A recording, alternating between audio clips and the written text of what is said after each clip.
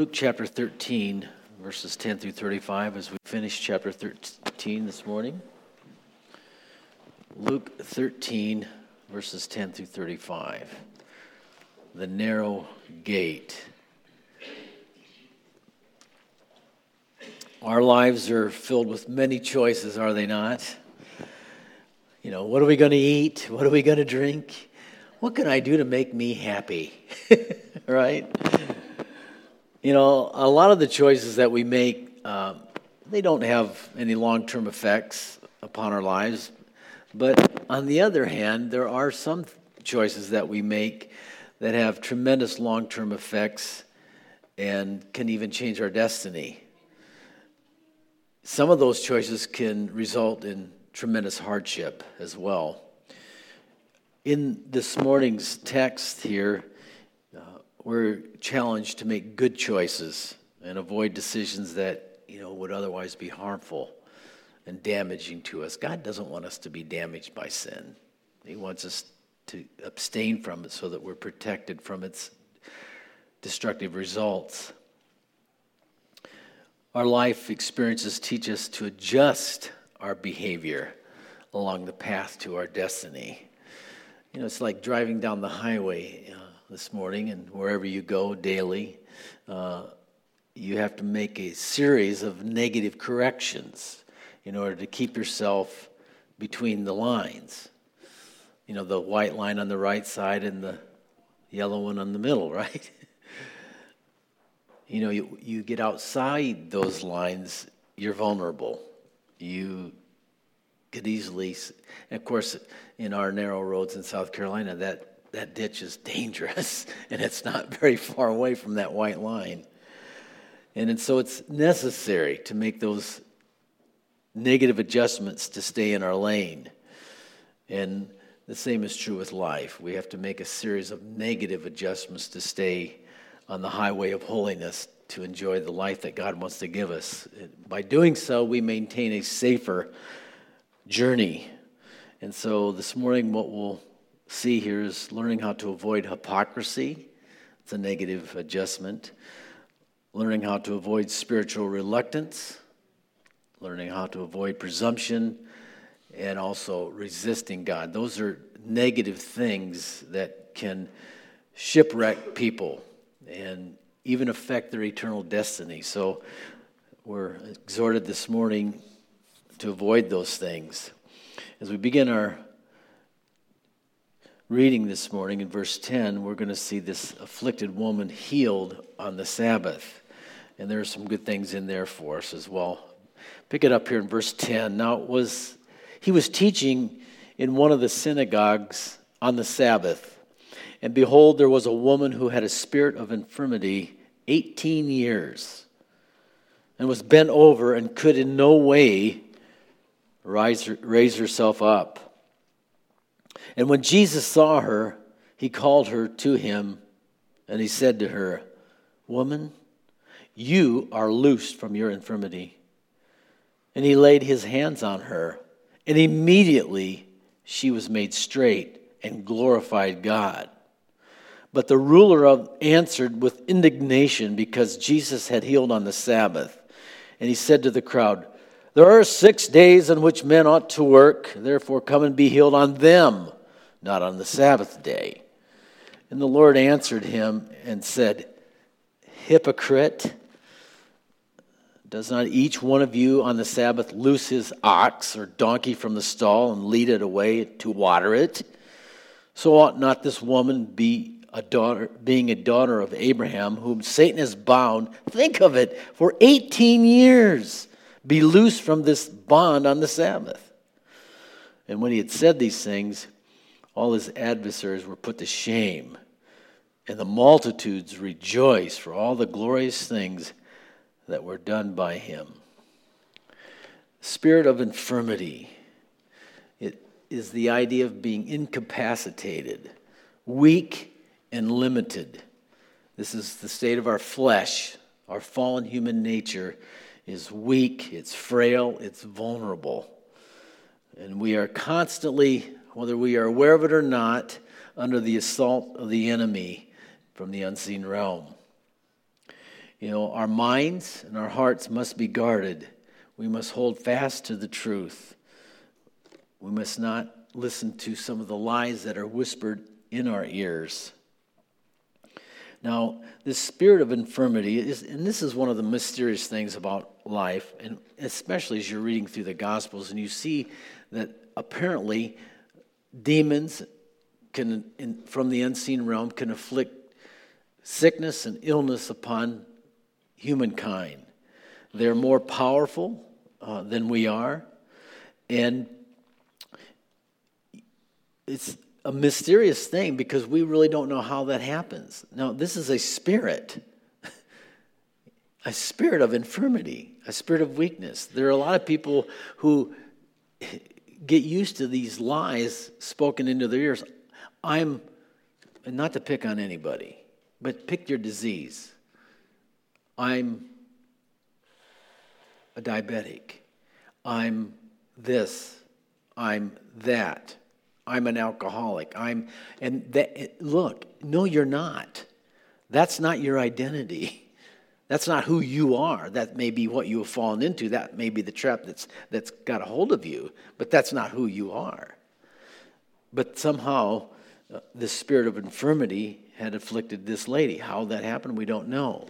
Now, the only thing I can relate to that is my own experience when I traveling and going to Uganda. We were out in the boonies, which isn't too hard to get there from the city. And as we were in the little church building there that they met in, we were praying for the people. There was a couple pastors with me, and we formed 3 lines, and people just kept coming, and they kept coming, and we kept praying. And we were praying for their needs, and we would work through an interpreter to find out what we exactly were praying for. And it happened to be one of the fellows that came in my line, was kind of hunched over a little bit, young fellow, not too old, but he was kind of holding his arm like he had an injury. And so through the interpreter, we found out that his arm was incapacitated, infirmity. He was having these incredible headaches, and he told us through the interpreter that he had been cursed by a witch, and ever since that happened, he was unable to work and to use his arm. And so we laid hands on him, we anointed him with oil, and we prayed for him, and the Spirit of God came upon him in a special way. And he was able to move his arm. The headaches went away, and he was born again. The first thing we did is lead him to Jesus. But I believe that that's what happens, is people, when they open doors and they get out from underneath the umbrella of God's protection, they open themselves up to the curses that Satan can bring upon them. And man cannot break those yokes, but the Spirit of God can. And when we pray and seek the Lord, the curse can be broken, can be lifted. Now, this is an interesting story because this story here is the only place in the Gospels that it's mentioned. Mark doesn't mention it. Matthew doesn't mention it, nor does John. And so this is kind of wonder why Luke chose this particular testimony of Jesus to place in his gospel. If you think about the message that Jesus is trying to bring to the nation, they were a nation that was actually in bondage. They had the law, but they were in bondage. They had so rebelled against God that they no longer were a free nation. Jesus was coming to set the people free by introducing to them the gospel of the kingdom. They could truly be a free people, free from the power of sin. And it was crippling the nation. The use of the law, the leadership was using the law to enslave the people rather than to teach the people and to set them free from the law. They were not walking uprightly, if you will, because of the leadership. They were not being taught how to fellowship with God, how to walk with God. They were not being encouraged in their faith. And this is what Jesus' ministry was all about. And what they were doing actually was indoctrinating the people in the traditions of men. They begin to exalt their interpretation of the law and make it higher and more important than what was actually written in the law of Moses. And so Jesus' ministry was to bring healing to the nation through faith. He would demonstrate, and he did demonstrate, grace and compassion on those that were crippled by the enemy. It was the word of God that set the people free. And this is, you wonder, why would the leadership reject Jesus? Why would they reject his ministry and refuse this healing that was so necessary for the people? Think of this poor woman, as Jesus said, imagine 18 years and you're upset? You're angry with God and you're angry with me because this poor lady was healed on the Sabbath? Are you kidding me? No, he didn't say that, but I did. It's ridiculous. Some people, hypocrisy is so blinding. It's so foolish. She received the healing and immediately she was made straight and immediately glorified God. And this is what happens to those of us who receive the word of God. We are immediately straightened out. How many of you were crooked? You were messed up. You had no direction in your life. You were floundering. You were confused, living in darkness under the power of the curse, really. Just a slave to your flesh. And when Jesus came into your life by the power of his Spirit, he straightened you out. I don't know if that's your testimony. That was mine. And he straightened me out, and he's still straightening me out. But I want to give glory to God because of his power to do such a work in the heart of a fallen person. It is a miraculous thing. Think about the miracles that are sitting in this sanctuary this morning. We're, every one of us, we're a walking miracle.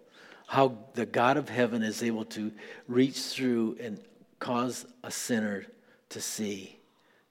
Give us the heart to repent and turn to him, to believe him and to receive forgiveness. What a wonderful thing. And notice the people there in verse 17, the adversaries were put to shame and the people rejoiced. I just found that a little amusing. Way to go, Jesus. I knew those hypocrites, they need to be put in their place, There's just something about when something's wrong and what's made right. It just, yes and amen, right? We're sick of this stuff, right? And you guys putting this on us and Jesus really gave him a perspective. You guys love animals more than you love people. That's how blinding hypocrisy is. It's okay, if I, break the Sabbath here by watering my animal and feeding my animal, in some places taking it out of the ditch if that's what's happened on the Sabbath. But Lord forbid that any good thing would happen to people. The Sabbath is good. We all need rest. Healing's good. Is it necessary that there be a conflict here? I don't think Jesus thought so, because he healed people on the Sabbath. And man was not made for the Sabbath. Sabbath was made for man because we need time of rest. We need time to meditate, not only rest our bodies, but just encourage our relationship with God. And God is always looking upon the heart. If I would continue to pursue my work 7 days a week after week, month after month, year after year, I would just burn myself out. I would actually destroy myself. God has made us, and our bodies have rhythm. And when we get in that rhythm and we walk at that pace that we're supposed to, which involves a daily time of rest, often, we're much better off. God knows how we're built. He built us, and he knows what's best for it. And we can lie to ourselves, well, I'm just doing this to get ahead for now. How many people feel like they have to work 7 days a week all the time because they're trying to get ahead. That is a lie. You know what? You'll never really get ahead. And I'm not sure what that really means, but that's what we say to ourselves. Give God this time. Take time to rest yourself before Him. And pick the day of the week you want to do that. But just do it, right? The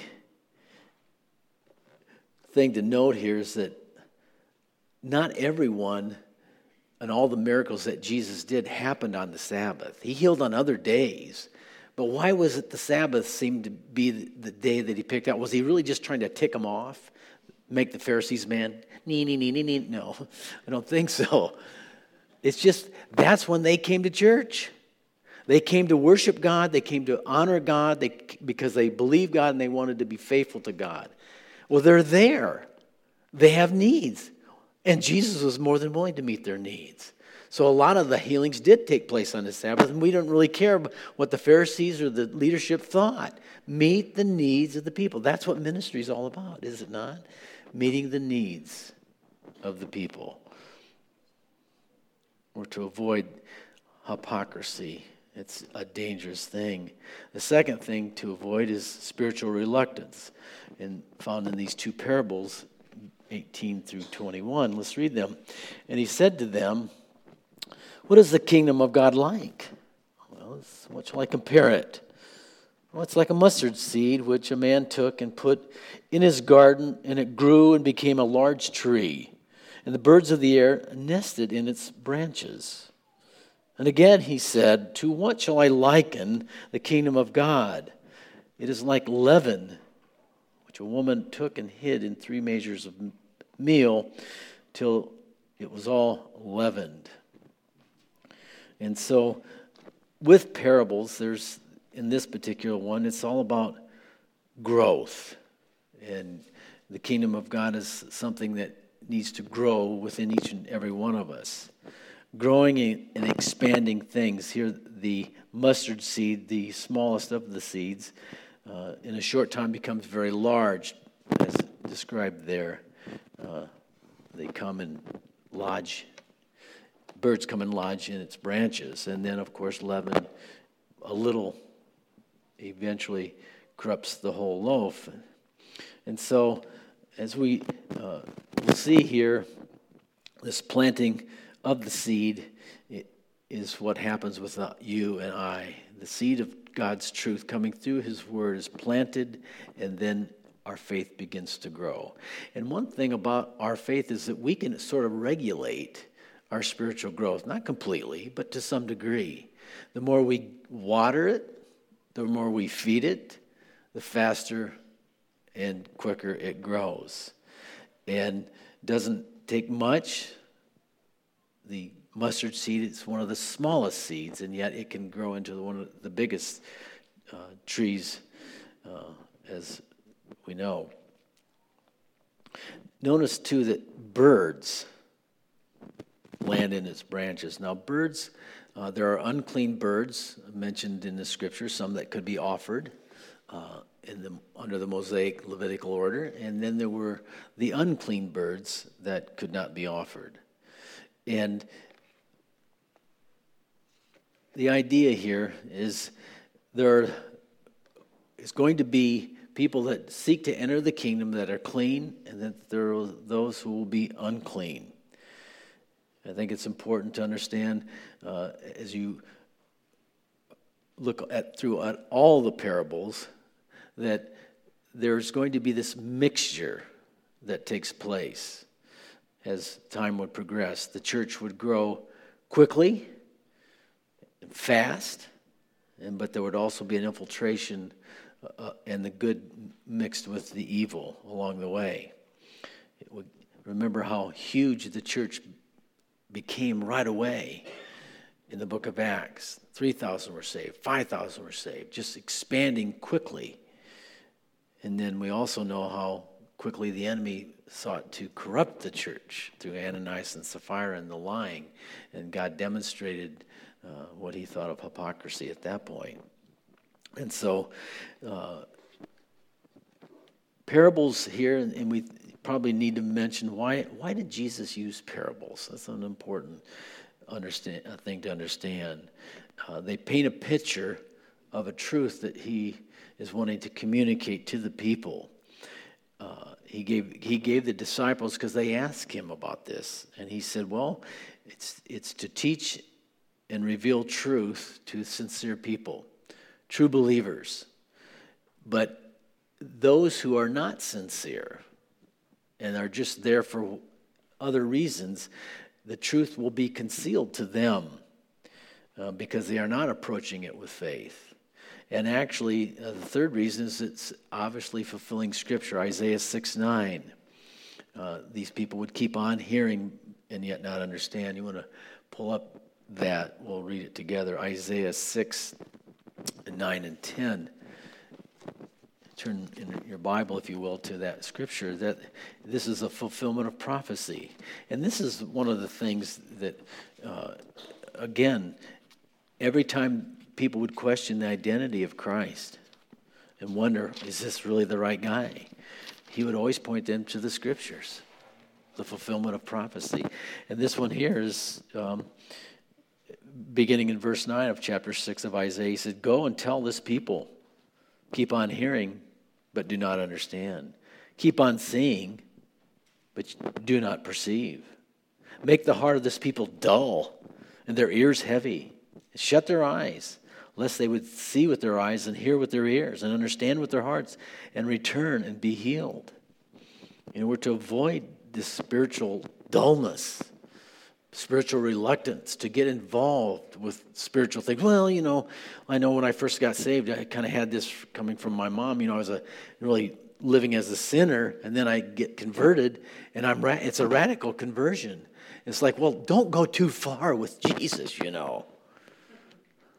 Like he's going to hurt you or you're going to get hurt. Now, you know, my mom probably had her reasons. And I did have a lot of zeal without knowledge, if you will. And that's never a good thing.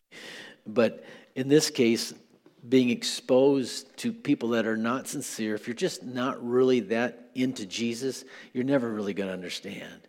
It takes a sincere, seeking heart to understand the ways of God. So you can, you know, keep on playing. What do we got here?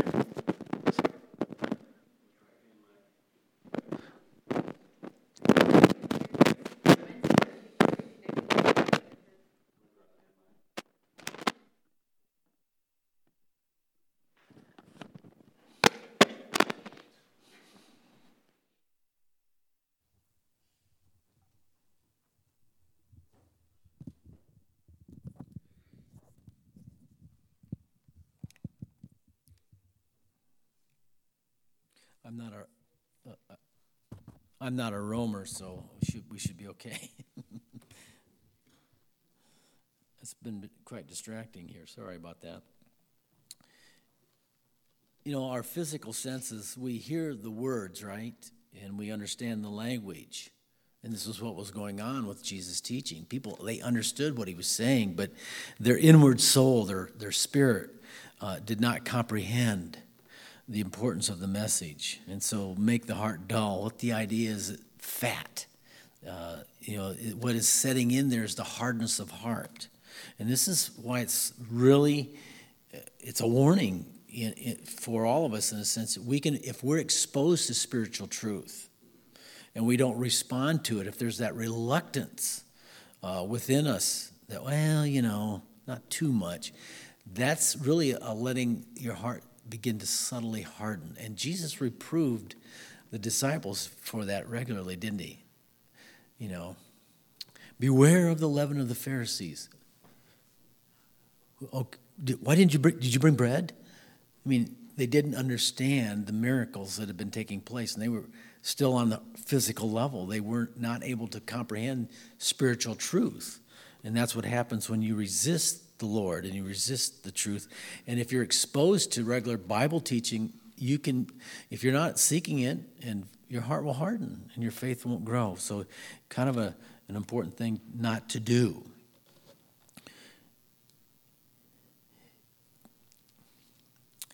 in verses 22 through 33, let's read.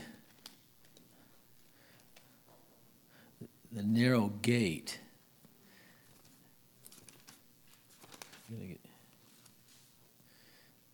he went through the cities and villages, teaching and journeying towards Jerusalem. And then one said to him, Lord, are there few who are saved? And he said to them, strive to enter through the narrow gate, for many, I say to you, will seek to enter and will not be able.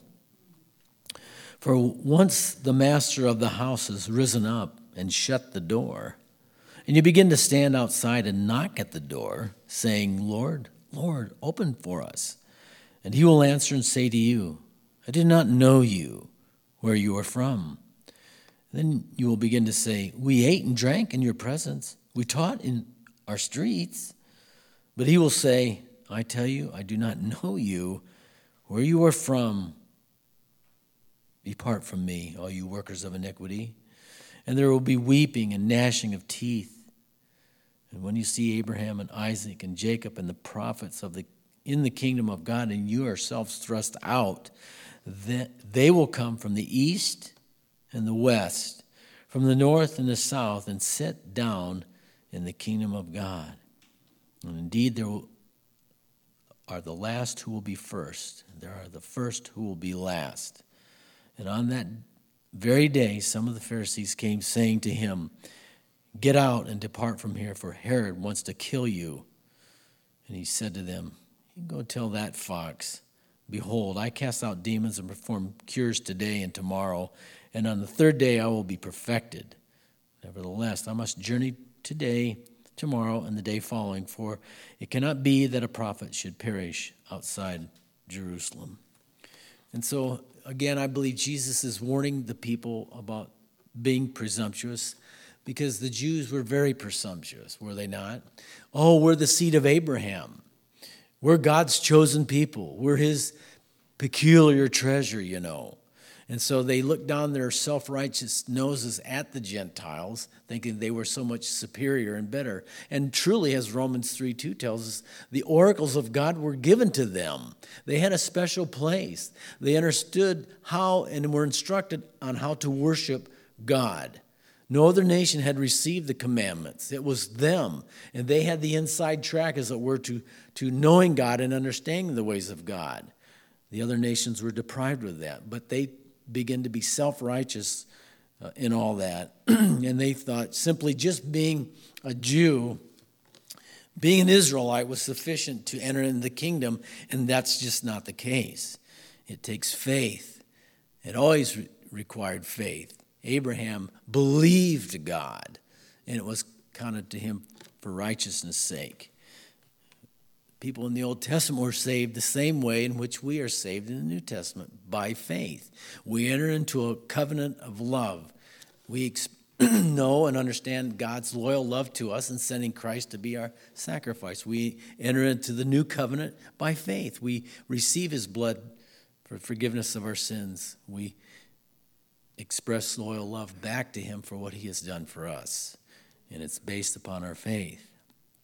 Now, when you think about Jesus using gate as an illustration here, it's a perfect one, because in the ancient times there were walls that were put around the cities, and they had gates that they would enter in and exit through for safety's sake. A lot of enemies, and so you build a fence around, build a wall around your city, and you have certain places that you can come and go by.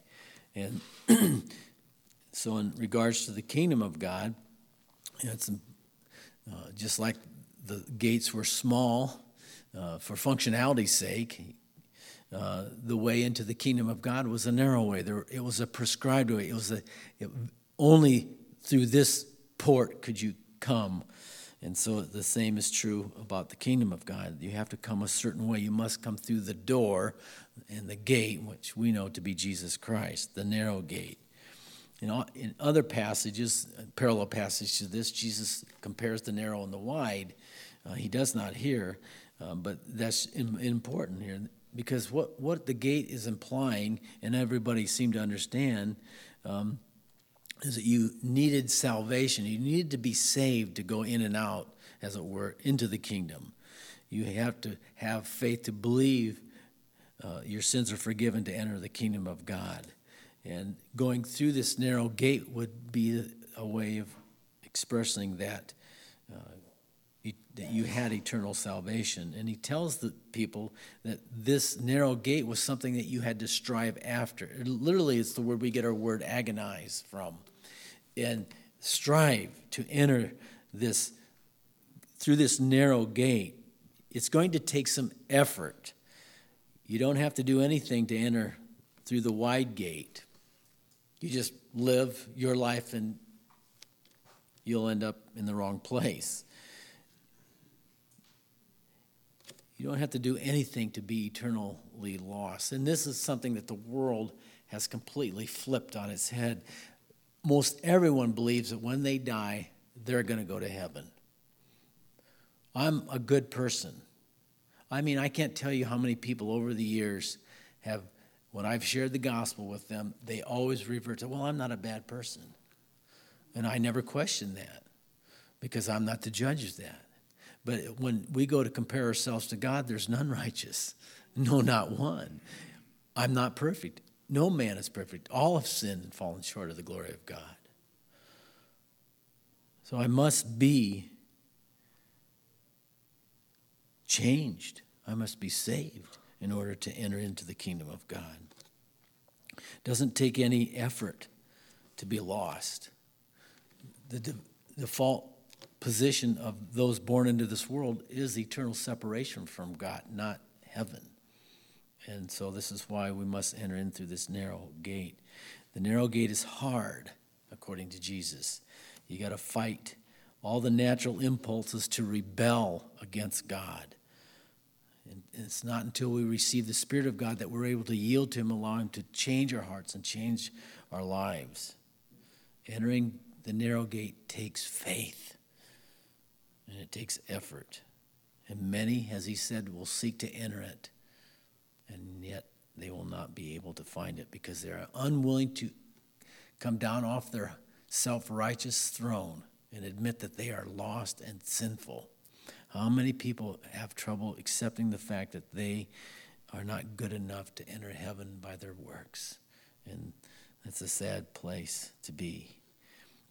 So what we are learning from this, that this narrow gate, to be able to enter it, is based upon what? It's based upon relationship. We are to know, as Jesus said, as he indicates in this, know him personally. It's not what we have done. It's who we know that matters. We need to know him, and he needs to know us. As he says here, I mean, what an indictment. I don't know you. I don't know your origin. I don't know where you're from. Oh, you imagine spending a lifetime thinking you're right with God only to find out you're not? How terrible that will be for some. So relationship is not based upon information. Just because I know a lot of facts about Jesus. The Pharisees knew the Scriptures. They read the Scriptures. And he said, you do read the Scriptures, and for you thinking of knowing them, you have eternal life. But they are those that speak of me. So you can read the Bible, but if you don't know the author, it will profit you nothing. Relationship is not based on information, nor is it based upon works. I do a lot of good things, and I know that my good deeds far outweigh my bad deeds. Oh, yeah, everybody tells a fib now and then, you know. I went to church. I spent a lot of time teaching Sunday school, you know. I was part of a fellowship that did a lot of good things, you know. We had agape feast, you know. We ate and drank in your presence, you know. You can just see the similarities, you know. We, you know, in this case, we preached in the streets. Wow. You know, if you have a personal relationship with someone, it causes you to deal with your issues, doesn't it? You can't just, you know, if you love someone in your friendship and you do something that offends them, they're going to tell you in a gentle way, in a loving way, and you're going to adjust your behavior accordingly if you're truly a friend. And that doesn't happen if you're living under the law. You're just measuring your progress in your spirituality by what the law may say, and that's not a good place to be. The non-entry through the narrow gate means eternal separation. You're actually rejecting God if you're not exercising faith in Jesus. And there'll be weeping and gnashing of teeth.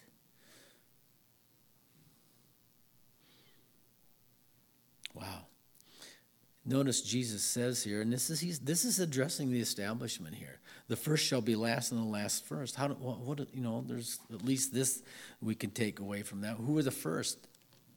The Jews, the Israelites, and this was the ministry of Jesus to the Jew first. And that's why he was reluctant to minister to the Gentiles, right? He did, make his way up towards Lebanon there at one time and healed this Syrophoenician lady, her daughter that was demon-possessed. But he waited until she exercised faith, and then he ministered to her. We're called to the sons of Abraham first, and then following with the Gentiles. And was that not Paul's approach too? He would always go to the synagogues first as he established churches. To the Jew first, then to the Gentile. And so they had the oracles of God. They had first right of refusal, so to speak, right? And so they rejected. So what happened? The Lord turned to the Gentiles, the last, the unclean, the dogs. Yeah, that's how they looked at us. And they gladly received the gospel. And now, as you read through Romans, we're a provocation, are we not, to the Jewish nation. The Christian nation and the Christian people throughout the world are a provocation to the Jews who still continue to live under the law. Someday, that blindness will be lifted, and they will be restored nationally. But for now, many of them are blinded, and nationally they are blinded. Here in the end, as we come to the end, we see Jesus and his real nature come out. His love for Israel, his love for the nation. Oh, Jerusalem, Jerusalem, the one who kills the prophets and stones those who are sent to her. How often I wanted to gather the children together as a hen gathers her brood under her wings, but you're not willing. See, your house is left to you desolate, and assuredly I say to you, you shall not see me until the time comes when you say, blessed is he who comes in the name of the Lord. And here we see again the nation, the leadership resisting the love of God. How I see this so often in church, of people resisting the Holy Spirit, resisting the love of God. As a hen gathers her chicks under her wings, Jesus wants to just surround you with his love. He wants to protect you. He wants to guide you. He wants to direct your life. How important that is. He wants to be the shelter for you, someone that you can run to. Now, I don't know why it is. I've been guilty of this. I learned and I've overcome it. But there was a time when there was disappointment, discouragement in my life some years ago. And though I was continued in the ministry, it didn't stop me from that. It was just a subtle thing that I really wasn't aware that I was doing it. Maybe thinking I was unworthy, which that's true. But you can really lie to yourself where you no longer really are receiving as you should be receiving from the Lord. First and foremost, there isn't a person in here that's worthy. All of us are unworthy, so that's not an issue. And that isn't the basis on which God works with us, is it? God works with us on the basis of grace, not your performance, because nobody can perform perfectly. And so if you begin to relate to God on the basis of his mercy, that God is merciful and kind and gracious, and that he wants to bless me more than I want to be blessed, And that's awful difficult for the natural man to accept. We kick against that. We resist grace. It doesn't make any sense to us. We somehow feel we must earn God's blessing. If I could just be good enough for God, if I could just be smart enough to serve God, if I just had enough wisdom or this or that, then God would bless me. And that is just so wrong thinking. Grace. We can define it, but to accept it and receive it and live in it is quite another. But we must see the heart of God. Think of all the heinous things that they've already done against Jesus. You're calling him demon-possessed. He's done nothing but show compassion, feed people, heal people, teach people, and they're criticizing him continuously, and they hate his guts. And yet here he comes, weeping over the city, because he knows their position of unbelief is going to bring about their destruction. May God give us that kind of compassion for the lost. When you share with someone, and if you've been persecuted, if you've been suffered persecution, you know what I'm talking about. It doesn't feel very good. The natural thing that we would do is to respond, become angry, and criticize and condemn these people. But when you're living in grace, you understand and you leave that to God. You just trust him. And this is what Jesus would do. And one of the ways that helps us sort of yield to that and let it run its course is just realizing their end. How we ought to be filled with compassion for those that are doomed to destruction. Oh, God, just judge them. To be honest with you, I have to deal with that when I think about what's going on in our nation and our leadership. Well, Lord, if they're going to repent. If they're not going to repent, judge them, You just can't go there. First of all, nobody gets away with anything. Everything's going to be measured out and judged accordingly. No, some people, it looks like they're getting away with murder. They're getting away with, they're lawless and they're getting away with it. Well, they may be short term, but in the long term, no. And we just have to leave it with the Lord and trust him for it. Notice it says here how Jesus saw the day coming when he would be accepted. Now we know that this was said of him in verse 35, blessed is he who comes in the name of the Lord. It was said of him in the triumphant entry, right? But that's not really all that was involved there. Because nationally, they didn't accept him at that time. They killed him. They crucified him. But many of the people received him, thus it was fulfilled there. But when will it be fulfilled? When will this actually happen? And Jesus sees this. He knows this. When he comes again the second time, the scripture was read to us out of Revelation. The warrior returning on a white horse with the armies of heaven with him, with a robe dipped in blood, with the name Lord of Lords and King of Kings. And he will come and he will reign for 1,000 years. And when he comes and he splits the Mount of Olives and he enters into that eastern gate, they will cry, blessed is he who comes in the name of the Lord. And what a day that will be. Don't forget that part of that verse includes you. Those of you who love the Lord this morning, it says he's coming with the armies of heaven. We'll all be riding horses. We're coming back with our husband. The bride of Christ will rule and reign with him. What a day that's going to be. What a day that's going to be.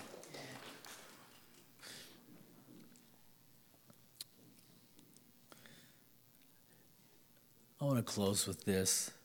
I think the most important thing is that obviously we make these negative corrections in our life. We don't want to be hypocrites. We don't want to be, as it were, hypocritical in any way. We don't want to resist the Lord. We don't want to be presumptuous. And we surely don't want to be resisting God. We want to be free. And this little story of a these young kids, brother and sister. You know how brothers and sisters get along so well sometimes.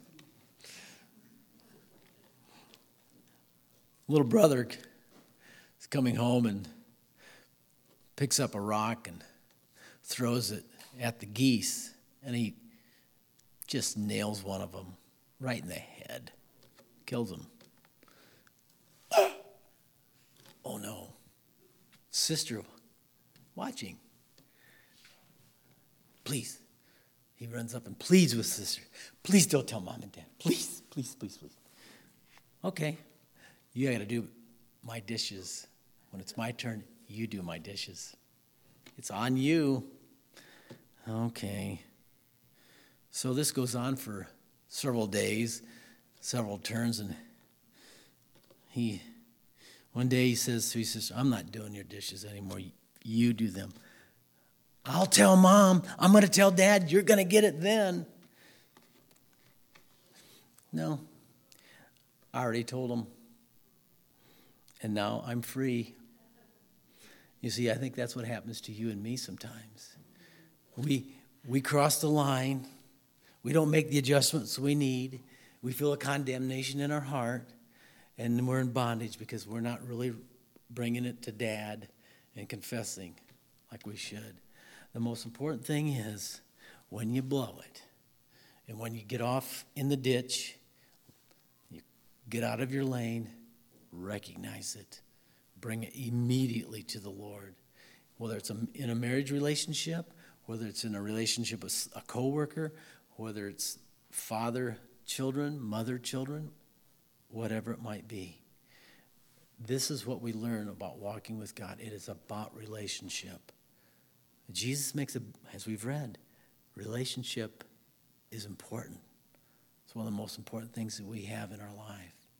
It's not when we get to heaven, none of the things we did is really going to matter, but how we treated people. How did we treat people? God help us. And in order to really treat people right, we got to be free. And that's our lesson for today. Father, we thank you for your word, and you're so gentle, Lord. These people were so mean and mean-spirited towards you, and yet you handled it with such grace, and yet you were firm, and you always told the truth. And those who responded to you and were saved through faith, they were a blessed people. And Lord, we want to be on that same track. We don't want to resist you in any way, Lord. We want to become all that you intend us to be. And so to those ends we pray, Father, may you go before us. May you give us a great week. May you show us how to deal with the issues in our life so that we can be free and become all that you intend us to be. Bless your people, Lord. Bless them indeed. In Jesus' name, amen.